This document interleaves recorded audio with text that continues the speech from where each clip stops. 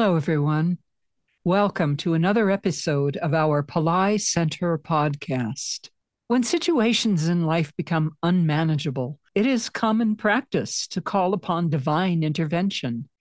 In this session, Dr. Pillai will share information about a powerful archetype who can offer peace of mind by solving problems that appear unsolvable. Let's listen now to Dr. Pillai. Getting divine help is an age-old model followed by every tradition across the world. The best example that I can think of, particularly for the West, is when Jesus was arrested.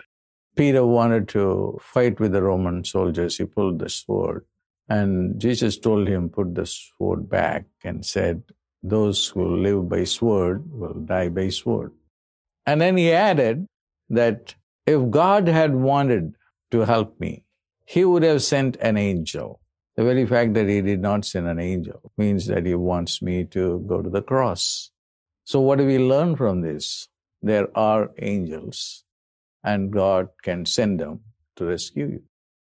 And one such God or angel is Narasimha, who is half lion, half human. The mythology says that there was a demon who was terrorizing, and the demon's son, and the demon is a king. The demon's son proved to be the nemesis of the demon, and upon the request of the demon's son, this an angelic being, Narasimha, who is a form of Vishnu, just came out of a pillar and then killed the demon.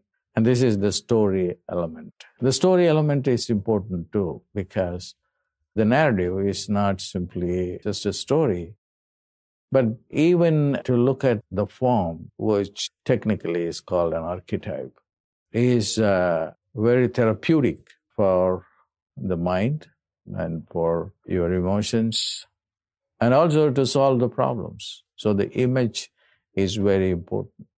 And if you have that image looked at and cherished, there will be a number of problems solved in a very divine way. Thank you for joining today. We hope to see you in our next episode, where we will learn how our current age of suffering is being replaced by the golden age.